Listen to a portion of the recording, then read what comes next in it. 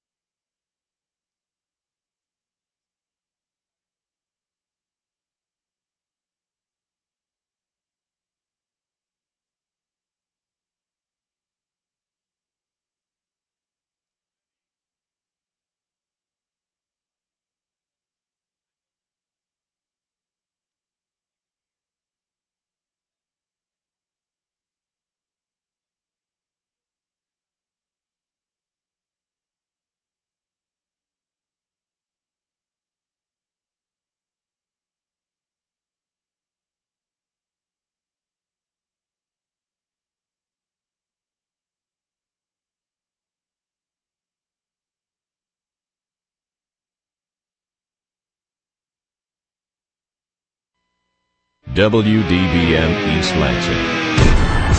Bringing you sports from NBA to NHL to NFL and more. But more importantly, bringing you the full rundown on MSU Spartan Sports. We cover it all. Get us on the phone at 432-3893. And now, the Spartan Sports Wrap on Impact Exposure. Hey, what's going on, everybody? You are listening to the Spartan Sports right here on the Impact 89 FM. Just like always, I'm Scott here with you. Pavel's sitting across from me. Pavel, how's it going? It's going good. Next time I'll switch up the seats. Maybe we'll try to change things up rather than the usual routine. Nah, that's fine with me. I like how it is. I like being behind the mic here. All right, so what should we talk about? There's so much stuff to talk about this week. I was writing my notes, putting the show together, and I had to change up my routine because it's the first day of classes again. Back on the grind, and everybody. I could see the look in everybody's faces. Everyone was so excited to be back from break and finally taking classes. My principles of coaching class, it's going to be a rough one. It's going to be rough. Oh, I'm sure. 3 exams, 4 papers. What does she want?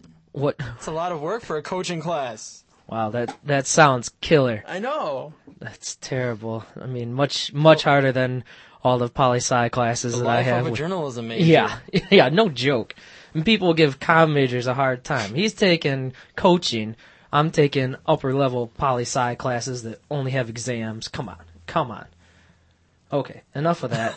No one's excited for classes. I hope. I'm not. I don't know about all of you. Okay, all our engineers I am. I'm excited. Okay, don't lie, people. It's great to see your friends and be back in town, but no one's excited to have to go to class again. Maybe I'm wrong. Maybe it's just me. But I'm already looking forward to the weekend. Mainly because we have a great basketball game at home this Saturday. We play against Illinois men's basketball. 14-2 Illinois, and we've got a little special presentation around 3:15. So if you're going to the game, it's 4 o'clock tip, but you should get there around 3 o'clock. At 3:15 starts the ceremony for Michigan State basketball, retiring None the other jersey. than the sixth man. Morris Peterson. Exactly. Jersey retirement. You heard it here first, if you don't know already. Yep. But Morris Peterson, he's in town, play the Pistons Saturday night, so he's going to shoot over to East Lansing around 3 o'clock to get his jersey retired. Joining the likes of Mateen Cleaves, Magic, Scott Skiles, Jay Vincent, Johnny Green, Greg Kelser, Sean Respert. I think that's it. I think that's you got it. him. I think I got them all. I know my Spartan history. I watched the best moments of Michigan State basketball. And Morris Peterson was part of the Flintstones. Of course. Who I'm expecting Charlie Bell to be put up anytime. Absolutely. Charlie Bell should be next. He's my favorite Spartan of all time. Played against his younger brother, Brandon, in high school. Got to play against Flint Southwestern Academy. That was always fun. Not really. But look for that in a couple of years, I would say, to see number 14 go up there. Charlie Bell joining number 42. Mo Pete. They made me come in. Okay. Well, Alan's joining us here. Alan was just DJing. What's up? What's going on? I know you're a huge sports fan. Yeah, I do okay. What do you think about Morris Peterson being added to the rafters here? He absolutely deserves it. Pretty much all the criteria for getting retired. Player of the Year, All-America, National Championship, all 3. So even coming off the bench. And an NBA star. And an NBA That's star. true. Got that double clutch one-handed shot. One of the few Spartans to actually excel in the NBA. You look around right now, and there's not too many. Zach Randolph's doing okay, but he's still... And Zach Randolph moves... Yeah. He moves teams more than I don't know what. He's not well liked by... Same thing as his Jason teammates. Richardson, too. Jason Richardson, I forgot about him. Zach Randolph has a bad rep in the NBA. He's not one of the nicer guys, so that might be why he moves around teams a lot. And Jason Richardson moves around because there's a lot of offense and not as much defense on the court. Right. He's fits in a role. Fits in with the Suns. They play a lot of offense, not much defense. That is very true. All right, so we have that to look forward to. We also play Penn State at Penn State on Wednesday, which could be tough. Penn State surprised a few people. They're 2-2 in the Big Ten right now, but 13-4 overall, and they beat Purdue. They beat Purdue, but Purdue did not have Robbie Hummel or Chris Kramer in that game, and I think if Purdue did have those two guys, then it'd be a different story. I think Penn State, yes, they're 13-4. Yeah, they had a lot of wins in non-conference against, schools you've never heard of. Fairleigh Dickinson. Right. So they've beaten us in years past, though. No, absolutely. It's not going to be a cakewalk, but I think Michigan State has the right team. They have the right mix of guys to go in there and get a big road win. I think they're built for the road this year. Yeah, they're the thing about Penn State is they're a little guard heavy. Like they got Pringle and they Pringle have and Battle. Yeah, and they're both like leading like up in the upper echelon and scoring a Big Ten, but I can't name a big guy. Andrew Jones, sophomore, 6'9", 245, and Jamel Cornley, he's 6'5", 240. Cornley averages 13.9 a game. Andrew Jones, the big guy, he gets a lot of blocks. Well, And Penn State, they've got an inside game now. They've got two guys to get it into, and this guy Andrew Jones, he's a guy that played his heart out against Purdue, and that's one of the big reasons they won. Yeah, Allen's learning fast. Never challenged Pavel on his knowledge of Big Ten basketball. He watches more games than anybody I know. And I mean, it's impressive. You've got dedication there, sir. Now, I love this time of year. I keep saying it. It's true. It's always great. I love not just the Big Ten matchups we get, but the ACC is just loaded this year. And I mean, every week they've got a matchup of top 5 teams. It seems like. I mean, you had Wake Forest knock off North Carolina. I mean, it was a great game, back and forth, and Wake Forest was just able to shut down Tyler Hansbrough in that second half. I think he scored 4 points, maybe, touched the ball only 2 times. They just kept the ball away from him, and eventually the guards started fouling out for Carolina. Green went out, but Wake Forest, I didn't respect them because they didn't really have any big wins. They beat BYU, and that was it. But they look real good. They're 14-0. They're ranked number 2 in the AP poll. Pittsburgh is still number 1. They're undefeated. They were number 1 last week and won, so you can't really take that away from them. Duke's number 3. I mean, there's your other ACC school. UConn 4, North Carolina 5. Then there's a great matchup later tonight, starting at 9 o'clock. Oklahoma takes on Texas, and that should be a really big, just a big test, and it's huge for the Big 12. You've got Oklahoma, who's only lost 1 game, and they have Blake Griffin, of course, who we love, and he gets to go up against that Texas team that we've already seen, we already beat. And so that'll be a good match, good game to see where we stand, kind of see how they match up against Texas and kind of compare what we did. Then, of course, in the AP, we are ranked number 7. Now, Pablo, you were saying... I have a little list here. I made a little note. I listed the top 7 teams, and I've got a pretty good argument looking at the schedule for this week coming up as to why Michigan State, as long as we take care of Penn State and hopefully Illinois at home, we could move up 3 or 4 spots by next week. Because number 1, Pitt, they have to go to Louisville and play. Louisville, it's always a tough one on the road, especially in the Big East. Number 2, Wake Forest. Yes, they knocked off UNC yesterday, but they have 2 road games this week at Boston College and at Clemson. Clemson is 14-0. They're one of the few undefeated teams left. Yes. and they just every year for the last 4 years they've started at least 10-0 or something like that. It's just absolutely. ridiculous. I think 2 years ago they started 17-0 and still missed the tournament though. Yeah. So they need to work on how they finish down the stretch. But I mean they're a scary team. They've been putting together some good teams the last 3 years, and it looks like it might finally hold for them. Absolutely. This might be their year to do it, especially since UNC starting out 0-2. Right. So that's huge. Absolutely opens the door for someone else like a Clemson to move up in the conference standings and really get a higher seed in the NCAA tournament. Yeah. You were saying they play Wake Forest coming up. Yeah. Wake Forest, you're also saying they don't have to play at North Carolina. Yeah, I was looking at the schedule, and it was weird. Just like Michigan State, we don't go to Wisconsin this year, which is a huge help. Wake Forest does not have to go to UNC and have UNC return the favor. So that helps out Wake a lot. And, as long as they take care, depending on how they do against Duke and, a couple of the other teams in the ACC, Wake Forest could have the open door for that ACC championship. For the regular season. Yeah, at least for the regular season. And that tournament, the ACC tournament, is my favorite tournament to watch of all of them. I mean, I love watching the Big Ten, but that ACC tournament, I mean, you put all those teams together. There could be 4 Final Four teams from there. You've got Wake Forest, Duke, North Carolina, and Clemson. I mean, I would watch that if that was the Final Four. Yeah, I mean, you're right. It's like the later rounds of that tournament are like a regional semifinal or a regional final in the NCAA tournament. It's crazy. It's ridiculous. And then we'll go through the Big Ten standings. Of course, Michigan State's number 1. We're 3-0, and the surprising thing is how Purdue started. They started 0-2, which not very many people saw that coming.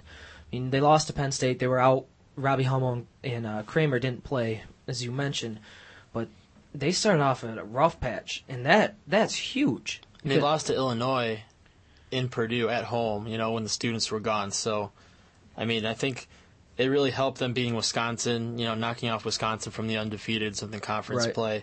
It really helped them having the students back, and I think they'll reel off some wins here and get back in the hunt for the title. Oh, I'm sure they will. And I don't think probably the team that wins the Big Ten will probably have around 4 losses, I would guess. I said 5 earlier in the season, but then we won at Minnesota. I didn't expect that to happen. So I would guess we'd win it with 4 losses, probably. Oh, yeah. I'll say 3. Yeah, three or 4 without going to Wisconsin. That's an unbelievable. That helps out a lot. Absolutely, not going to Wisconsin. We haven't won there since '98. Yeah, and Bo Ryan's lost 3 games there ever. So they're tough to beat there. Yeah, that's definitely huge for us. Then there's 3 teams: Minnesota, Michigan, and Wisconsin are all 3-1 in conference play. Illinois is 2-1. So we're only half a game up on those 3 teams. And I mean, Minnesota we've already beaten. Wisconsin has to come here. Michigan, we have to go there to play them. We have to go down to Ann Arbor where we don't have a good history. I mean, that is one of the losses I predicted. I think we might lose at Purdue. The 3 losses, I think, are all going to come on the road, obviously. I think we'll take care of business at home. Our 3 losses will be at Michigan, at Purdue, and at Illinois. Because I think, yes, we won last year in Champaign, but we have not had a good history in Illinois, just like we don't have a good history in Wisconsin. And to go off what you said about how we'll take care of business at home, the Kansas Jayhawks, defending national champion Kansas Jayhawks, came into town, and we beat them 75-62. And we stayed to listen to their head coach, Bill Self, give his press conference. And it was the first game that the Izzone was back from break, and he said that made a huge difference, that this crowd makes it what it is. This is why Michigan State has the 4th longest home winning streak in the nation. And, of course, Kansas knows something about that. They've got the 2nd longest home winning streak. But, I mean, having the Izzone back is huge for us. And now we start Big Ten play. We already played Ohio State without the students here, and we were able to beat them earlier in the week, 67-58. And it wasn't really even that close. But beating Kansas, and we were worried about this because nobody really knew what Kansas was going to do. They just beat Tennessee. They're a very young team. I think they start 1 junior. And their 3 losses came by combining maybe 12 points of those 3 games. So they barely lost those 3 games. Yeah. And Sharon Collins, their standout guard, he only scored 5 points in the first half. Granted, he scored 19 in the second, or he scored 20 points in the second half. But we were able to really shut down the rest of them. At the beginning of the game, we were down 9-2, and then we went on a 24-3 run, somewhere around there, and just never looked back from there. Yeah, Kansas was stuck on 11 points for a long time. I think at least 12 minutes. And then they got a free throw. They had a free throw, and then we're stuck on 12 for a little bit, too. So it reminded me of last year's game against Indiana, because Indiana was just stuck on that one score, and we ended up rattling them, scoring 100 points on them, I think, or 108 or something like that. So we ended up routing Indiana, and I think Kansas was lucky to get back into it a little bit with a lot of missed free throws by us. Yes, our free throw shooting at the end, we went 26-35, which doesn't sound too bad. It was 75%, but we missed some key ones down the stretch, and they were able to make theirs down the stretch. Kalen Lucas, I predicted it before the Ohio State game that he would be Big Ten Player of the Week. I thought he could have gotten Big Ten Player of the Week last week over Raymar. Not to say that Raymar Morgan didn't deserve it, but Kalen came out, scored 20 against Ohio State, 22 against Kansas, and was named Big Ten Player of the Week this week. And he's been on fire. His shooting is much better, much improved from where he was earlier in the season. And I think that gives him the confidence now to drive the lane, to try to create. At the start of that Kansas game, we were watching it, and Kansas was kind of taking it to us. They were dominating the play, and, Michigan State needed something, and they got back-to-back three-pointers from Kalen Lucas. And that really sparked our offense, and we didn't look back after that. So Kalen Lucas is the quarterback of this team, is the leader, and you know what? I think he's going to be a Big Ten Player of the Year. Oh, Absolutely. I agree. And Bill Self, once again, he had the utmost respect for Kalen Lucas and how he's able to run the team. And he said basically the same exact thing, that he is the point guard. He runs this offense. And he only had 1 assist, but that's because of the defense that Kansas was running. It didn't really open up for the point guard to have many assists because we were going from the wings and attacking their zone different ways. And when he'd make a good pass, the last couple games, guys haven't made the shots necessarily. You know, and I just hope that Kalen Lucas would be able to stay for 3 or 4 years. I would just hope, keep my fingers crossed, because he is NBA potential.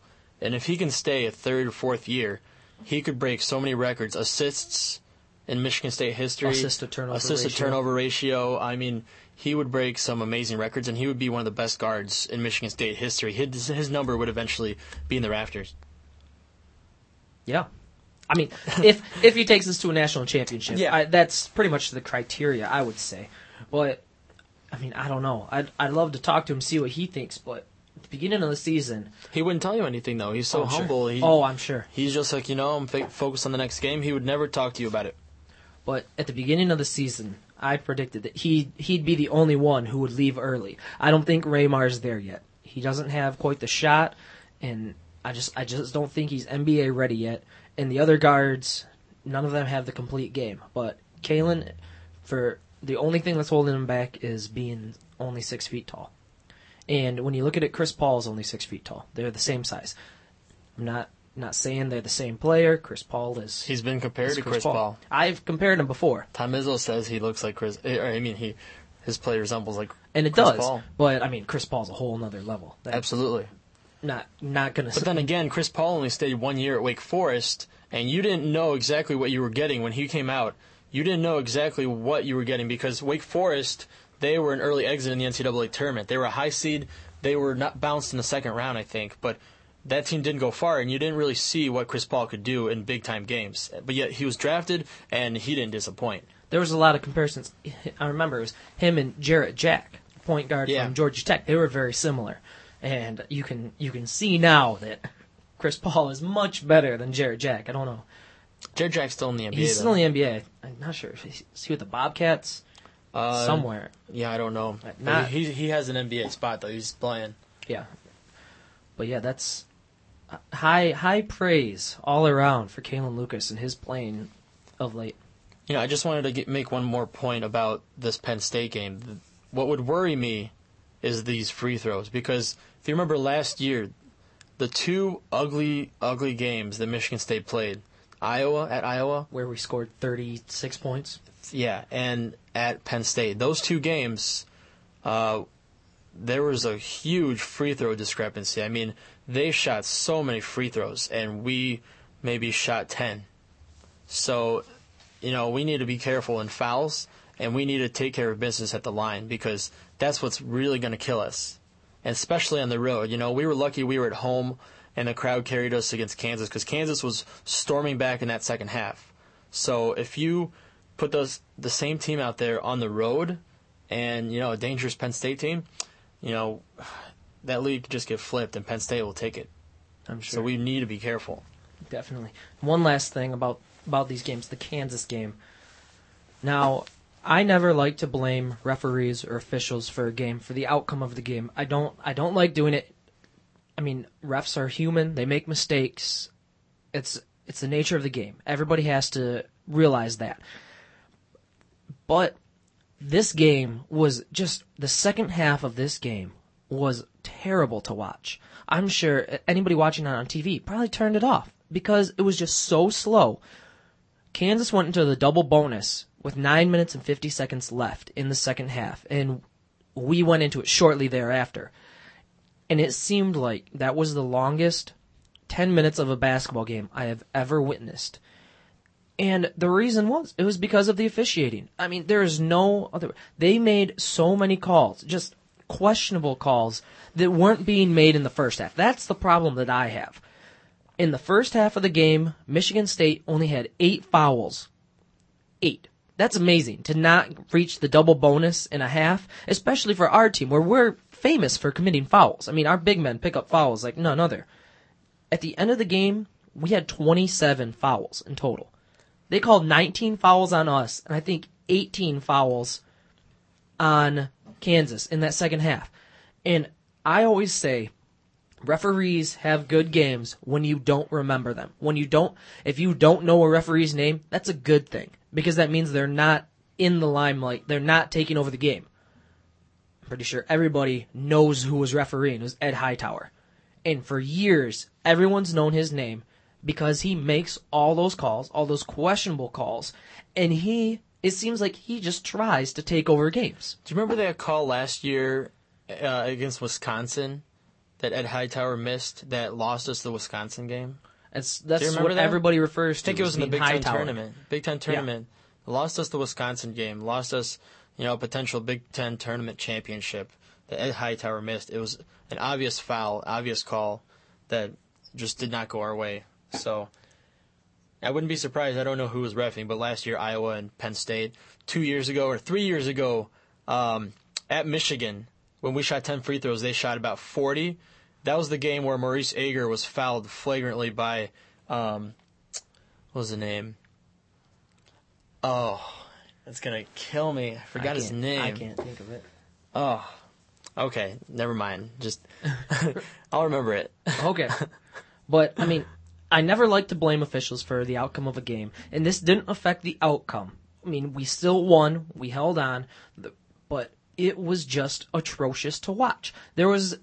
I don't think throughout that last 10 minutes there were more than 15 seconds of actual playing time put together. There was always a stoppage of play. And it's just not fun to watch a game when that happens. It's ruining it when officials take it over and just make calls like that. I remember the name. It's Brent Petway. Oh, okay. Brent Petway, he fouled Maurice Ager, just took him to the ground. Maurice Ager had to come out and get checked out by the trainers, but there's no foul on it. They said that Ager walked, I think they called it a jump ball on that. That they somehow, were in a tussle for the ball. So absolutely ridiculous. Yeah, but I mean, I hate when officials just take over games. Yeah, absolutely. Let them play. I think in the ACC they're more lenient refs than the Big Ten. I think if you put Michigan State, a physical team like Michigan State, in the ACC, and you give them ACC refs, a lot of that stuff, we wouldn't be fouled. We wouldn't have as many fouls. Which is surprising because it's well known that the Big Ten is more physical, and we grind out basketball games. You would think that they would let them play, and that's what I was excited. The first half, they were letting us play. I mean, Cole Aldrich, their power forward for Kansas, power forward center, he was being pushed around down low. They let the bumping go. Yeah. They let it go. And, a perfect example, you watch any UNC game, a ACC conference game, I mean, Tyler Hansbrough just gets mauled inside. Oh, yeah. And, rarely does he creates the contact himself. But if he just goes up straight like he did against Wake Forest a lot, he comes up short, his shots miss, and no foul called. And it was a rare game for Hansbrough last night because he had 4 fouls. He almost fouled out. He never does that. He's one of the smartest players, one of the more careful players in college.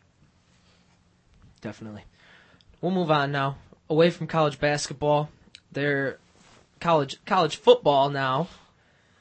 You've got a new national champion. On Thursday, Florida beat Oklahoma. Now I'm not sure who predicted that Florida would win. I can't. Oh, it was me. No, it wasn't. No, it was definitely me. There's always somebody who has to pick the underdog. You know what? I would have looked like such a genius if I would have won, and if Oklahoma would have won. I would look like such a genius. You would have. I would have, yeah. If they had won. The biggest play of that game was the interception Florida made, just stripped it right out of the receiver's hands. That really turned the game, and Florida went down, scored it, made it a 2-possession game, and it was just done. Let's say that, or also the stop on Oklahoma had the ball down on the goal line, 3rd and goal from about the half-yard line. Florida stopped them on 3rd down and on 4th down. And that was just huge. And they had another turnover, another interception right down about the 5-yard line in the red zone. Oklahoma was driving. The ball got tipped up in the air and juggled around, and Florida came down with it. But there were turnovers and, just timely plays made by Florida. Tim Tebow earned that national championship. You know, and 2 of those touchdowns that Florida just put together, they started backed up in their own territory, like inside the 5-yard line, and it took 2 big-time plays by Percy Harvin to put them in great field position. One was from the 2-yard line. It was a 47-yard gain. And if he had been 100%, it would have been a touchdown. There were 2 times where Harvin got on the outside, and you could tell he didn't have his breakaway speed. And if he would have, it would have been game over because he had to stop and make cuts back. And I'm sure if he still had his 4.3 speed before his ankle injury, he would have juked a lot more if his ankle was in good shape, because there was a lot of times when he would just be a straight runner and try not to change speed and juke to a different side. He still had Percy Harvin. He's a wide receiver, but kind of a running back. They bring him around, hand him the ball a lot. He takes a lot of snaps from center. I mean, that's how they scored their touchdown. He ended up with 122 yards on the ground on 9 carries. The other running back for Florida to go over 100 yards, Tim Tebow. He rushed 22 times for 109 yards, and in that fourth quarter, he basically put the whole team on his back in that third and fourth quarter and just took over the game. And like I said, he essentially won it. Florida won the game 24-14. It was much more low scoring than everybody thought. I mean, the over-under on the game was 69.5 points. That's the betting line for how many points you think are going to be scored. You bet either more than that or less than that. Well, they only scored 38 combined. And the game was tied early in the fourth quarter. Oklahoma tied the game at 14. And that's when Florida went on those drives. In Florida, basically that next possession punted, and Oklahoma had the ball, 14-14, and I was expecting Oklahoma to they were moving it. They were moving the ball, and then Florida gets a turnover. Yep. So, and that changed the game right there. That seems to be kind of a theme to the whole weekend's football games. Turnovers. How costly they are. The Carolina Panthers. Jake Delhomme is the king of turnovers after that game. He takes the title from Brett Favre. Wow. We'll talk about that. Yeah. Talk about playoffs in a minute. There's another game. Oh, and I'd also like to add in, we were at Buffalo Wild Wings watching the game. We were there with some other friends. They have the quarterback pick'em plays where it's very hard to stay on top of that considering both teams run such fast-paced offenses. But I would like to say that I started the game late in the second quarter. I did win the whole second half picking the plays. I just like to throw that in there. Do you want a cookie? I do. I would love a cookie right now for that. But it was fun time. Good to watch the game. Cheer against Pavel there. See, he was rooting for Oklahoma. I cheered for both teams. I was cheering for the good plays. And then Sam Bradford didn't have a bad game, didn't have a great game. About the same numbers as Tebow, actually. He went 26-41 for 256, 2 touchdowns, 2 interceptions. But those interceptions, that one big interception that really, put the game away, he made a great pass, and his receiver had it, and it just went right through his hands. So it was on the receiver to make that play, and he didn't get a good grip on the ball and didn't tuck it in when he was on the way down. He was trying to control it. He reached up with 2 hands and brought the ball in towards himself. He was trying to control it, and the safety just made a fantastic play. I mean, I don't think you can credit. But still, it's not any on Bradford. It's nothing on Bradford. He made a perfect pass. If it was anywhere else, he'd be a clean interception. So at least he gave his receiver a chance to catch it. Right. And then just the thing is, Tim Tebow, the plays that he made, his interceptions weren't nearly as costly. They were early in the game, and when the time came, he stepped up. And he ended the game on his famous jump pass touchdown where he fakes a run, jumps, and tosses it right over the line to the tight end right there. But it was a great game. And that was not an easy throw. If you look at the scheme, like the view, the camera view from behind Tebow, and you see it, he made a perfect pass because there were 2 defenders right there, and he just zipped it in there on his jump pass. So it was not an easy ball to get to that receiver. And then what I love is, I'm not sure if you've heard the clip, Tim Tebow announced that he's coming back to Florida. At their championship At the get-together rally. at the rally. Yeah, absolutely. It was amazing. He was saying all his thank yous to the team. And then he's like, let's do it again. I'm coming back. He made it sound like he was leaving almost. I was listening to it and I was like, wow, it sounds like he's really just thanking all his coaches, thanking the fans, kind of saying his goodbyes. And I guess he turned away from the mic and was walking off the podium, turned back and stepped up and said, oh, and one more thing.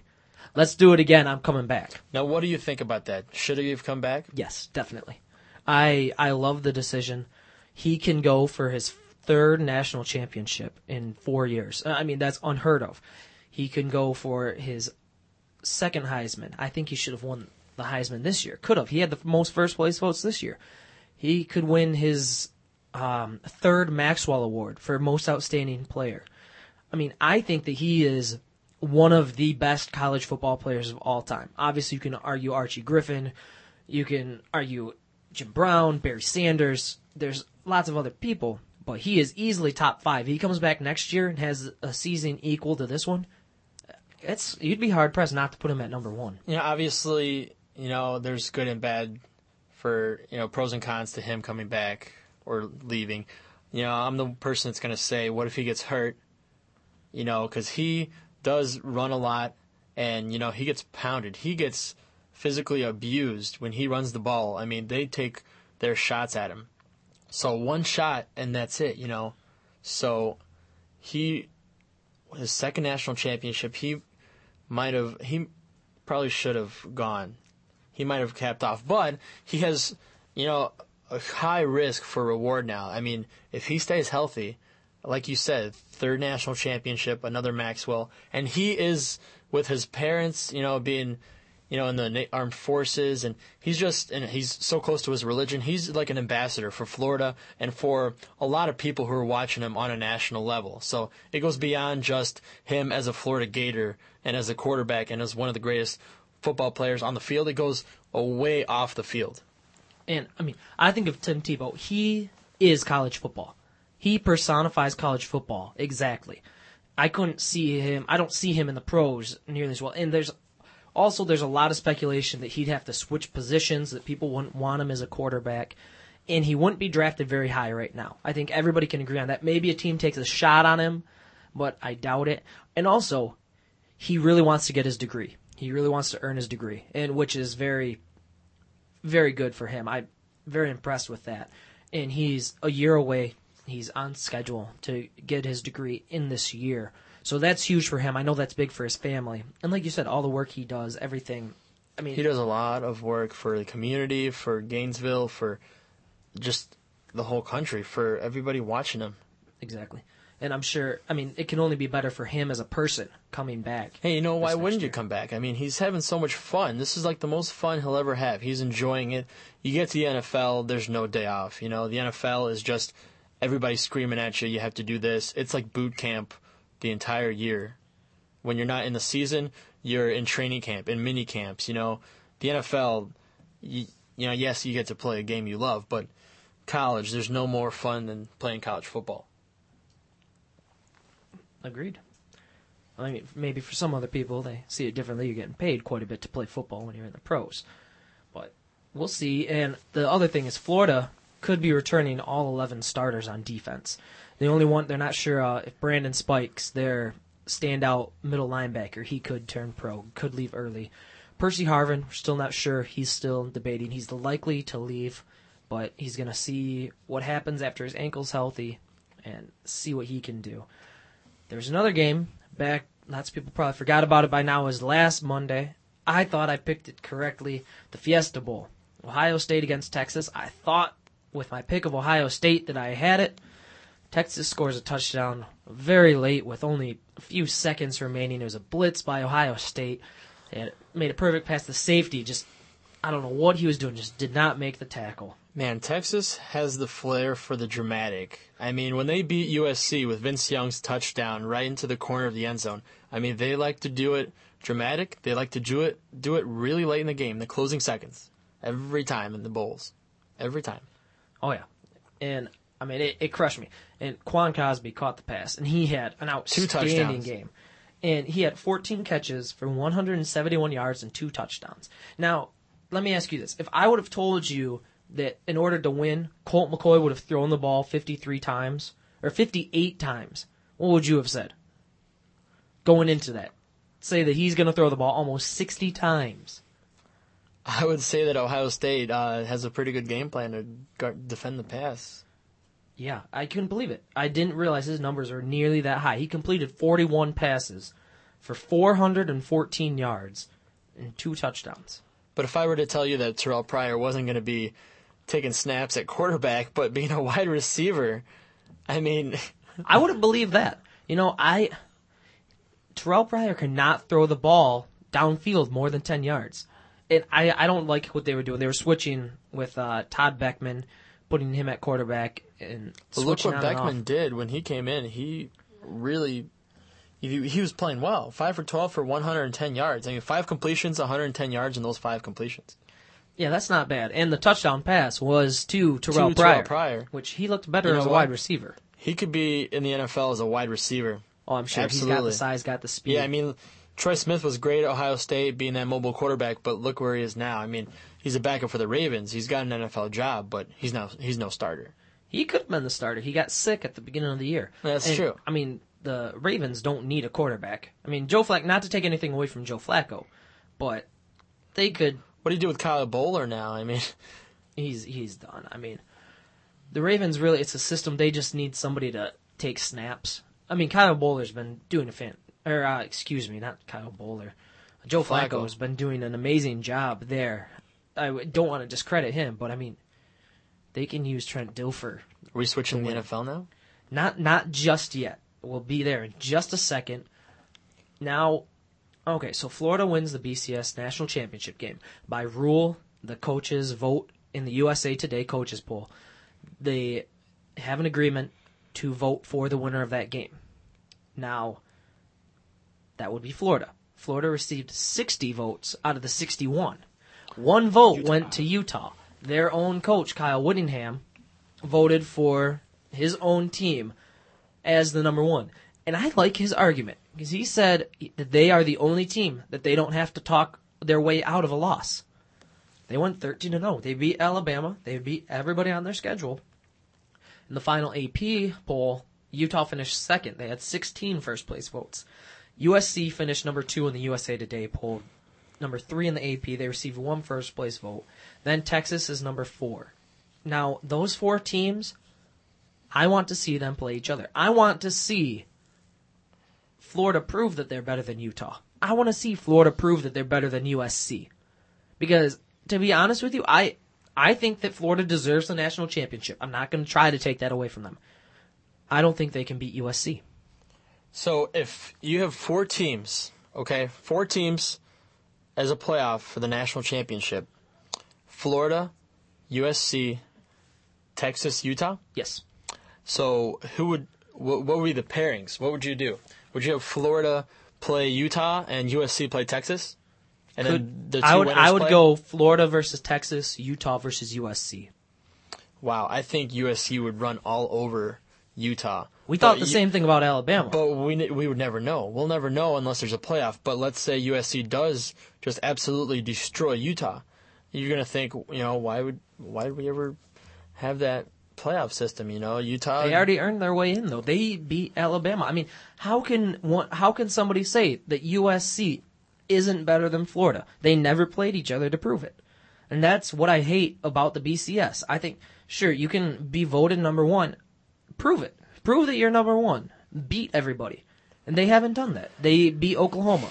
I think the Big Ten, they get a raw deal because there's no conference championship. And so a lot of the teams finish their seasons 2 weeks before, the ACC and the Big East and SEC. And these teams are playing 2 weeks longer than the Big Ten ever does. And I think that really has an effect on, the Ohio State as far as their preparation. They're off for a month and a half. And, Alabama and Florida, they're playing well into, the first week of maybe December or like last week of November. Yeah. So I think it really has an effect. And I think what was suggested is that you add another bye week, that you add another free week for the Big Ten and just push the last couple of conference games later into the year. Well, I think the Big Ten really, they'd like to find a 12th team so they can make it even, split the conference up into 2 divisions so that we can have a conference championship game. Problem is finding that 12th team. Some people say Notre Dame, never going to happen. Nope. Notre Dame exactly would lose why. so much money. For Notre Dame to join the Big Ten, they would have to give up their contract with NBC, their broadcast contract, and they're not going to do that. And all their bowl game money, they keep all the money that they earn. They've got an exclusive broadcast contract with NBC. Well, I'm just saying, Yeah. if they go to a BCS bowl, that whole payout goes directly to that school. Mm-hmm. The money that Ohio State earned for going to the Fiesta Bowl and Penn State earned for the Rose Bowl, split equally amongst the 11 teams. Notre Dame would never do that. Never. And, I mean, there's other teams out there who I've kind of looked at. Cincinnati, maybe. It's a possibility. I don't know much about it. Iowa State would be another one. But there's not too many teams out there that would fit in to being a Big Ten team. I heard this from my mentor. You know who that is, Jack. Mm-hmm. There was a while back, a few years ago, where, call me crazy, but Rutgers had a strong bid to join the Big Ten. Because you know what? Rutgers, they're in the Big East, and they are like the little stepchild of the Big East. They are 16 teams, and they are never going to be competitive in that league. And you know what?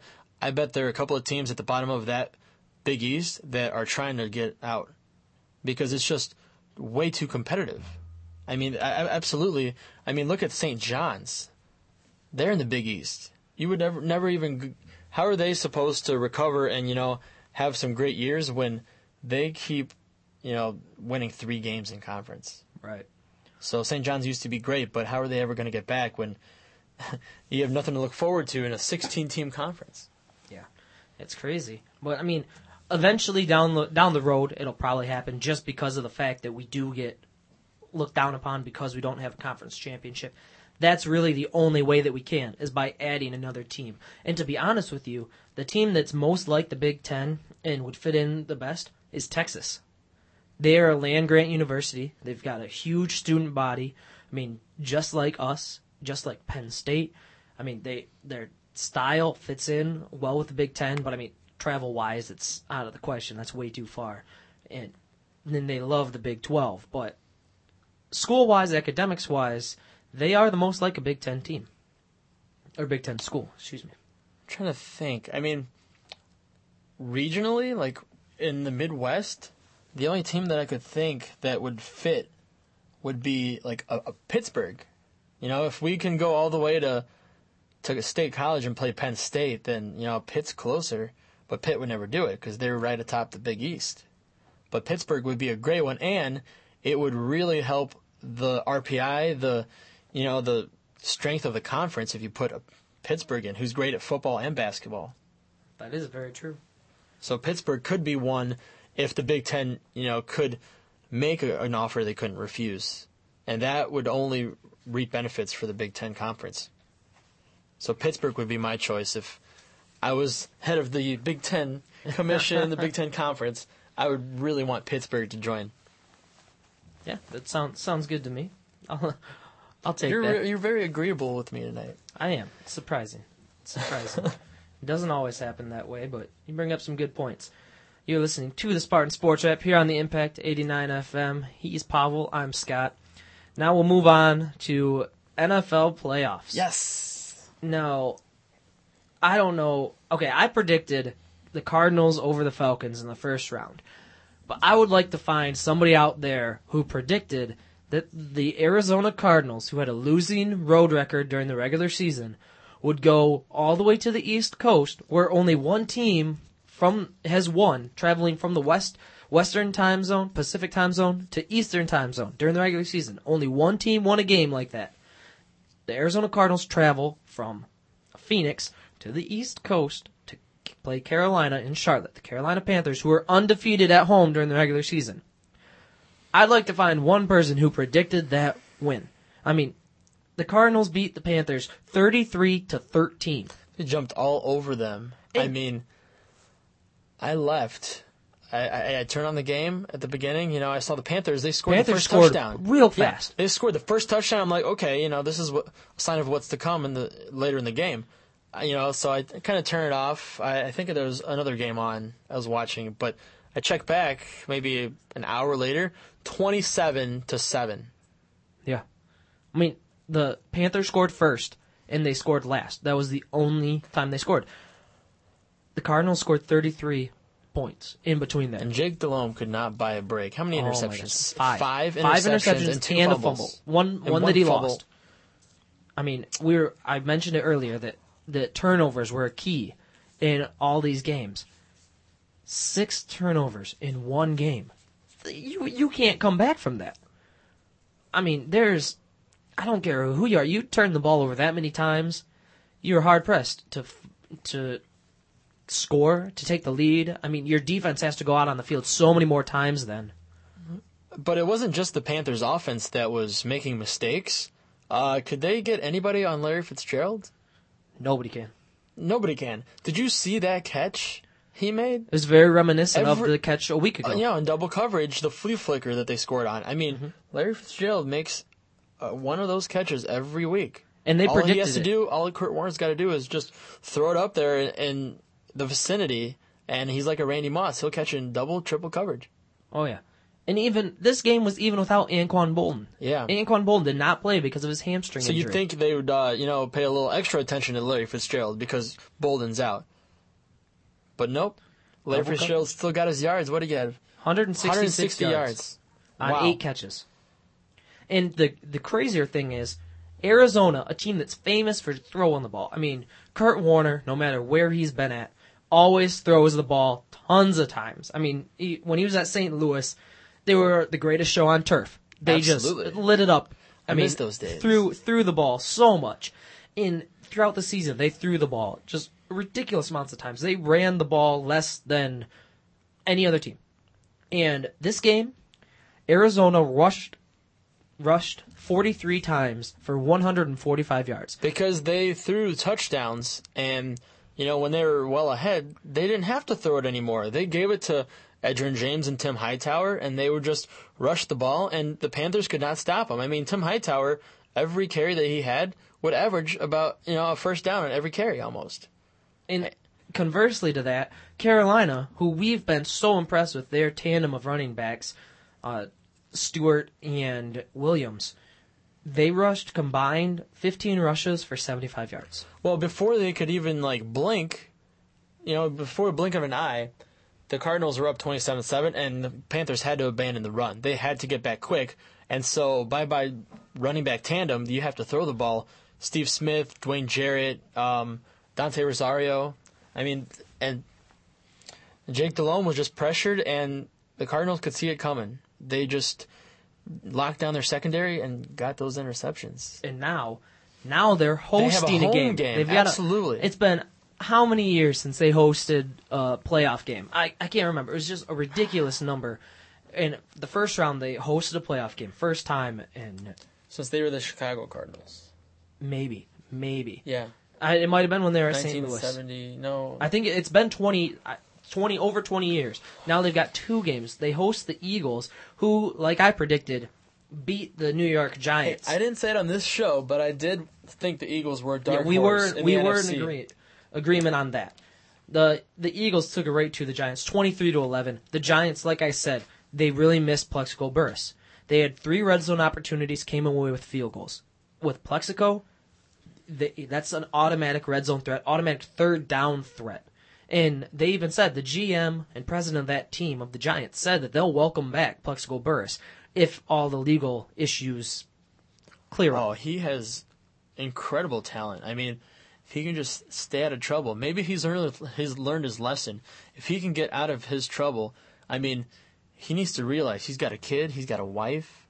He needs to clean up his act, and if he's lucky a team wants him, because there's a lot of guys like Pac-Man Jones that teams don't even want anymore because they've gotten in so much trouble. Oh, yeah. So he's lucky. He's fortunate that the team still wants him. Oh, I'm sure. And in this game, Asante Samuel had another interception in the playoffs. This guy, well worth the money that Philadelphia spent to go and get him from New England. He took it back to the 1-yard line. Couldn't take it all the way back this time. Brian Westbrook surprisingly only had 36 yards on 18 carries. For a while, he was in negative yardage.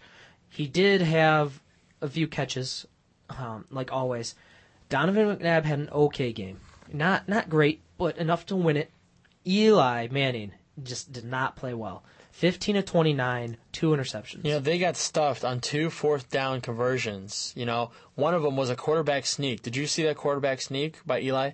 Well, that quarterback sneak by Eli Manning, it was 4th and inches, and they sneaked it, and all Eli had to do was get low and just move the ball, advance it past the line of scrimmage, he'd get a first down. He basically almost nearly stood up, was standing up trying to sneak it in. All he needed to do, they showed the replay, he just needed to get a little lower and go right under that pack of people. And he would have got it, but he didn't. I mean, it was just absent-minded mistakes, and they just kept adding up for the Giants. And lots of people, I've heard people just dogging Eli now. That guy cannot buy a break. He won the Super Bowl last year. He has no weapons on offense right now. He led the team to the number 1 seed in the NFC. I mean, you cannot take away. They're saying that he's overrated now and everything. Come on. I was a huge Eli hater back in the day, but now I give him all the credit in the world. And I think he is one of the top quarterbacks in the league. Now, what's interesting is earlier in the season, Week 13, Philadelphia beat Arizona. Not just beat them, but just crushed them. It was a Thursday night game, and it was the game right after Donovan got benched. Yes. And Donovan had 5 touchdown passes that day? 4 touchdown passes. 4 touchdown passes. Brian Westbrook also had 4 touchdowns, tied a team record, 2 catching, 2 rushing. Just tore them apart. But it's a different story now. The game's in Arizona, where they have the home field advantage. I don't know who to take. I mean, Philadelphia's just on a roll. Not to say that Arizona's... Their defense came out of nowhere. Bertrand Berry just is on a mission. He's a man possessed. Defensive end for Arizona. And, you know, these 2 games coming up, I'm not even going to pick anybody because I have no clue. This is what Kurt Warner does. He gets in the playoffs, and he's a primetime performer. And there's nobody more confident than the Arizona Cardinals defense. Coming off 6 turnovers... I mean, that defense is going to look to fly around and really set a tone on the Eagles' offense. And I think they're going to want to hit Donovan. And I think they're going to be motivated by them getting absolutely torn apart in that last matchup. So I think the Cardinals are coming back with a vengeance, and I wouldn't be surprised. I'm not going to go against Kurt Warner. So I think I'm going to say the Cardinals. I'll take the Cardinals. And also, Philadelphia doesn't have the best record in NFC Championship games. They get there a lot. What's their record in warm games? No, I couldn't tell you. That will be different. They're used to playing that game in cold weather. Especially in playoff games, they're used to that brutal cold tundra. And now they're in the dome of the University of Phoenix stadium out there, which actually is the online university. Yeah. People don't realize that. The other side, AFC, Baltimore. Baltimore came away, beat the Titans. I'm not surprised. Can't say that I am either, but, I mean, Joe Flacco, he does the right things, and he throws a beautiful deep ball. I mean, he does exactly what they ask of him, and that's what we were talking about. Get him 2 touchdowns, and the defense will hold him. They won 13-10. Now, on a drive that led to a touchdown late in the game, the Ravens were driving. It was 3rd and 2, and the play clock ran out. And it was on 0 for a little bit over a second. And they didn't call it. Yeah. The referees did not see it in time, didn't call a penalty. Flacco completes a pass to the tight end, Todd Heap, for 20-some yards. Picked up a first down, went down and scored. I'm not sure if that was their field goal, their game-winning field goal, or if that was a touchdown drive. But, I mean, that is, like I said earlier, it's a mistake. Referees are human. They make a mistake. There's always a delay because the back judge has to look up at the play clock, then look down and see if the center is in motion, hiking the ball. And I guess he didn't look down in time or wasn't paying quite enough attention, but it should have been a delay of game. Moved it back to 3rd and 7. Didn't cost the Titans the game directly, but it sure didn't help them there. You know, the big reason that Tennessee was so good all year was because of that brutal defense. They had one of the stingiest defenses, the best defense in the league, you know. And, you know, these last couple of weeks, their guys were getting really banged up. Albert Hainsworth was out. He was kind of questionable. He did end up playing, but I don't know how healthy he was. Their whole secondary was really beat up. So they were dinged up, and they were just out of it. And also, like I said before, turnovers. The Titans had 3 turnovers in the red zone. I mean, there's no way you can come back from that. And they had a ton of penalties against themselves. I remember Algie Crumpler caught a pass, the tight end, caught a pass from Kerry Collins and was trying to pick up the first down around the 10-yard line. He got hit up in the air, lost the ball. Ravens recover. Now, you've got the Ravens go into Pittsburgh and to play the Steelers who beat the Chargers easily. And I mean, they shut down Darren Sproles. Their defense had a big day again. This is going to be one of the lowest scoring games in playoffs. It's going to be probably about 20 degrees in Pittsburgh because they play the late game. Now, both these teams played each other twice. Pittsburgh won both games. The first time in overtime, the second by 4 points on a touchdown. That's kind of controversial. It's when Santonio Holmes caught a touchdown pass very, very late in the game with under a minute left. His feet were in the end zone. The ball, I don't think the ball was. They ruled it a touchdown. I'm not going to argue. They reviewed it, looked at it. Who do you have in this? 5-2. I told you this You did. at halftime of the Kansas basketball game. You did. 5-2. With And the Steelers? Is that either right? either way, whoever gets that field goal, they're both going to get a safety. Whoever gets that field goal, they'll win. I can't pick a winner because it's such a boring game. I'll be asleep. Yeah, It's the defenses. I mean, man, I don't know. It'll be a battle, that's for sure. I think the only prolific offense left is the Arizona Cardinals, the one that's like just a high-powered machine. That's the only high-powered offense. The others have a defense. The Eagles are just hot and cold with their offense. Oh yeah, but it should be good. I've got Brandon is sending me an IM here. He's going back to the Kansas game. One thing we left out about the referee and how terrible it was. The call against Travis Walton. That foul. Phantom foul. Where Sherrod Collins 3? Yes. And he's even saying, apparently we couldn't see the replay. Collins' toe was even on the line. It should have been a 2. I mean, I don't even think that Walton touched him. He jumped to the side of him. He backed off. He actually almost put his arms up and said, I'll give you that shot. Yeah. And then a couple of finishing notes here. We've got a bunch of coaching shifts. The Lions are still looking for a new head coach. We've interviewed Jim Schwartz, the defensive coordinator for the Titans, twice now. I wouldn't be surprised if he's the new head coach, and I like that. He's been a defensive coordinator for 8 years at Tennessee. He used to be a pro and college scout for the Cleveland Browns, which is what the Lions need. They need someone who knows the players. You've got Tony Dungy, just retired today. Jim Caldwell's taken over for him. He was the associate head coach before. Let's see. Josh McDaniels, 32 years old, hired out in Denver.